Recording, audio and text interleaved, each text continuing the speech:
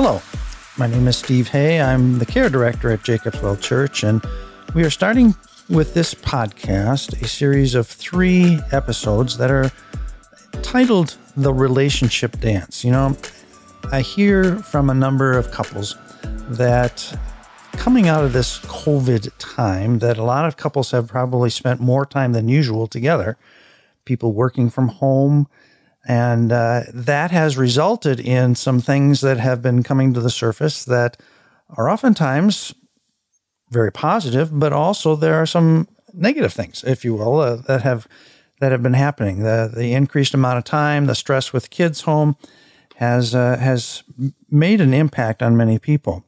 A recent article that I read said that marital communication is the most significant thing in determining how healthy a marriage will be. They went on to say that the research discovered that the absence of negative personality traits is the best predictor of healthy marriage. And so what does that mean? Well, it means that struggling couples are 6 times more likely to be moody, critical, or negative. They're 3 times more likely to be controlling, 4 times to be more likely to be unhappy and withdrawn, 3 times more likely to have a temper, 9 times more likely to be stubborn. So as I think of these statistics, and one thing that's pointed to in all of them is the importance of communication.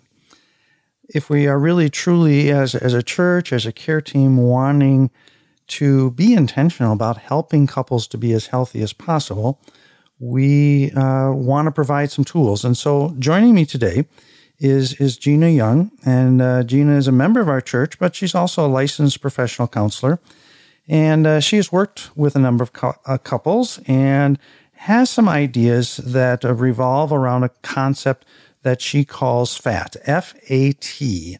So welcome, Gina, and please tell us, how does FAT help us communicate better? Thanks, Steve. I'm glad to be here. So FAT stands for feelings, actions, and thoughts. And when we're in communication, our feelings, our actions, and thoughts always come into play. And so as I was thinking about this whole relationship dance and how to talk about it a little bit, I wanted the listeners to kind of think about a figure 8 on its side. And if we are dancing around that figure 8 and each person kind of has their own loop, maybe the wife has her own feelings, thoughts, and actions, and then the husband as well. He has his feelings, actions, and thoughts. And there's this back and forth that goes between the two of them. And so that's how FAT kind of comes into our communication. So when we talk about this relationship dance, one of the word pictures, and I really like the idea of word pictures that just really impact my thinking, is that I actually think of dancers. I think of the ones that I've seen on TV that are the professional style. And, no matter what style of dance they are doing, they really look quite effortless at doing it. They're so well trained that they, in many ways, the couples look like they're gliding across the floor. So through the idea of FAT, you're saying that a spouse and husband and wife could develop communication patterns that could be effortless. Yes, right? Yes. And you've probably seen couples that just do it that way, right? They communicate really well. They seem like they're in sync. You look up to them because they just seem like they're really in love. And yet there are other couples that you're like, they don't seem like they're quite as in sync. And when we're not in sync, then that's when we can step on each other's toes and cause some pain. And then we have to deal with the ramifications of that. Okay. So I know you want to give an example, but before we do that, Gina, could you just talk a little bit about relationship dynamics and some of the components we need to be aware of when looking how we interact with other people? Sure. So when we're looking at our relationships, we're trying to, kind of go inward a little bit and say, what's happening here? And there are certain times when we can get into patterns, right? Where we feel like, okay, this person that I love feels really distant from me, but I want them to be closer. And yet when I try to bring them closer, it doesn't seem to work. And so, I'm going to kind of go back to that FAT thing. There are lots of different components that come into play, right? So if you're really stressed, you may have this feeling of being really stressed, and then you act on it by being really grouchy and maybe critical, and then your thoughts are, nobody helps me, I'm in this on my own, and then that can like maybe go to the other person. The other person is like, wow, I'm feeling criticized, and I don't really like feeling criticized, so I'm going to withdraw and I'm going to sleep more, and I start to think, wow, my spouse doesn't love me, I never do anything that's good enough, and so you get these dynamics that start going, and it becomes this again dance that then can create patterns. And there are three main patterns that people can fall into. There's a pursue pattern, a pursue withdraw pattern, and a withdraw pattern. Mm-hmm. Wow. So when I think of feelings, first off, I would say, feelings are God-given. Mm-hmm. We all have them. Mm-hmm. We shouldn't feel shamed or embarrassed because we have feelings. If we feel embarrassed, if we feel sad, if we feel lonely, those are, God designed us that way. So you're saying that as I would get a feeling in my mind, that would lead then to actions and to thoughts. Yeah, or they can interplay. It doesn't necessarily have to be one prior to the other. Okay. I put them as FAT because it spells fat, and so it's easy to remember that way. Sure. But it could be that, and some people argue, actually your thoughts come first, and then that leads to some of the feelings that you're having. Okay. So, maybe you're starting to think like, nobody appreciates me, my spouse doesn't love me, those kind of things, which then is going to contribute to thought or to feelings of maybe depression, or sadness or loneliness that may or may not have been there had you not been thinking those things. Sure. Mm-hmm. So the key piece here is for each individual to recognize, first off, they're going to get feelings, and to be able to identify those, to be able to say, I have this feeling, and not just be so busy that we don't even have that awareness level. Yes. Is that, you mentioned that there are these patterns that we fall into. Before we get to the patterns and talk more about that, what are steps that we can do then if we start to have patterns, or we start to have feelings rather? What are the things that we can do? Well, I think the biggest thing is to really slow it down and just articulate to yourself what's happening. Because oftentimes we're going so fast and we're making sense of everything that's happening around us in such a way that we're not able to really understand as fully as we can from our own perspective what's really happening. So if we can slow it down and say, okay, I am really stressed right now, or I am, feeling a lot of pain. There's a lot of just things that are happening around me that are contributing that I need to actually acknowledge. So there are 4 main feelings that I would encourage people to really watch out for. It's pain, fear, shame, and sadness.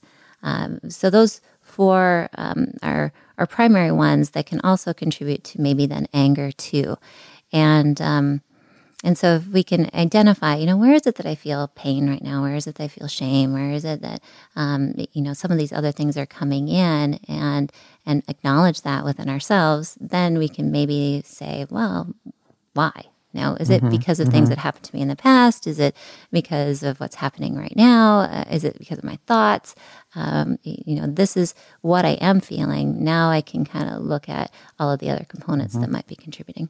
Okay, so let's try to put this in a scenario. So we've got our feelings, actions, and thoughts.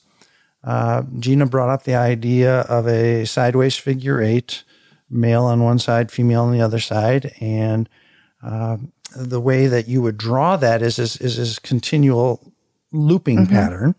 And so that shows that we're not just two circles, but we are actually, it's one line that joins the two together.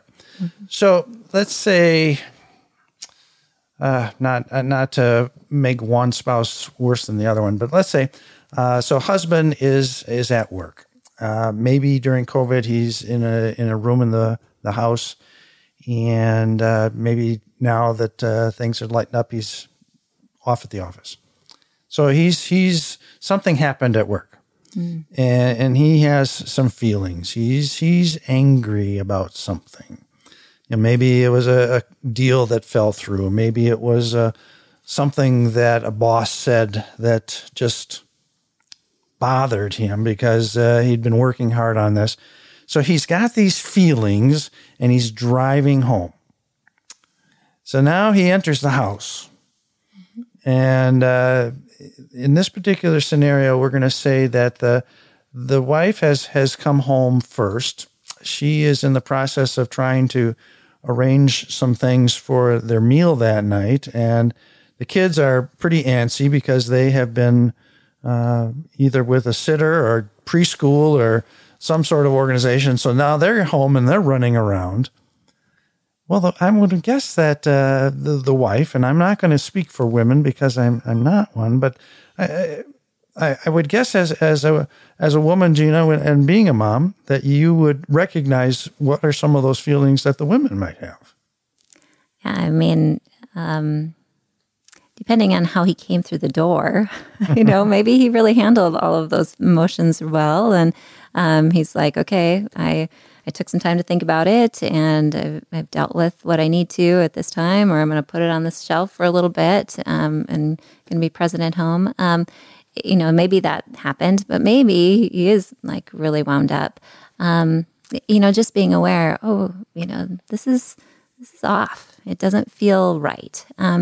And like it or not, research says that women tend to have the higher radar when it comes to emotional connection. So they're the ones who typically will recognize when the distance starts growing. And they want to typically be the one who then makes it better, pursues the other person to initiate making it better. And so she is probably going to pick up that he's agitated or whatever. And it could be something that they've just figured out how to do. Like, okay, he needs his time. He needs 20 minutes when he comes home just to be off. Or, maybe this is something totally new and they have to figure it out. So either you can say, we're going to address it now, or, we can address it another time. But if it is something where it just kind of explodes, okay, well, then it's problematic, right? Because that's not necessarily the pattern that you want to have established. And that kind of comes into, what I was talking about with the pursue, withdraw, and withdraw. Because those typically are used for the overarching patterns that couples use not only in, let's say, this scenario, but in other scenarios of their lives. So if the wife is the one who's keeping the radar and keeping that temperature of the emotional connection, and she's like, whoa, you came in hot. This is not okay. We need to fix this right now. And he's like, no, this is not okay. And like, he, all of this stuff happened to me and you're not da-da-da-da-da. And he kind of goes into this maybe counterattack mode. And they get into this very volatile, like pursue kind of thing of like, we both want to fix the problem, but we're both too heated or we're too emotional about it in the moment. And that just becomes their everyday kind of way of dealing with things, that they kind of attack one another. That obviously that's not healthy. Right. So that gets to the pattern idea that when those patterns get established, they can be healthy or unhealthy. Yes. And if there is that pursue idea where one says something and the other one's defenses go up and they launch back because they want to defend themselves and defend their feelings. And then pretty soon there's a barrage of words that are going back and forth. And meanwhile, they're throwing any possibility of a healthy dance, they're throwing it down and establishing some pretty unhealthy patterns. Well, the purpose of our time today was to begin to introduce this idea of the relationship dance.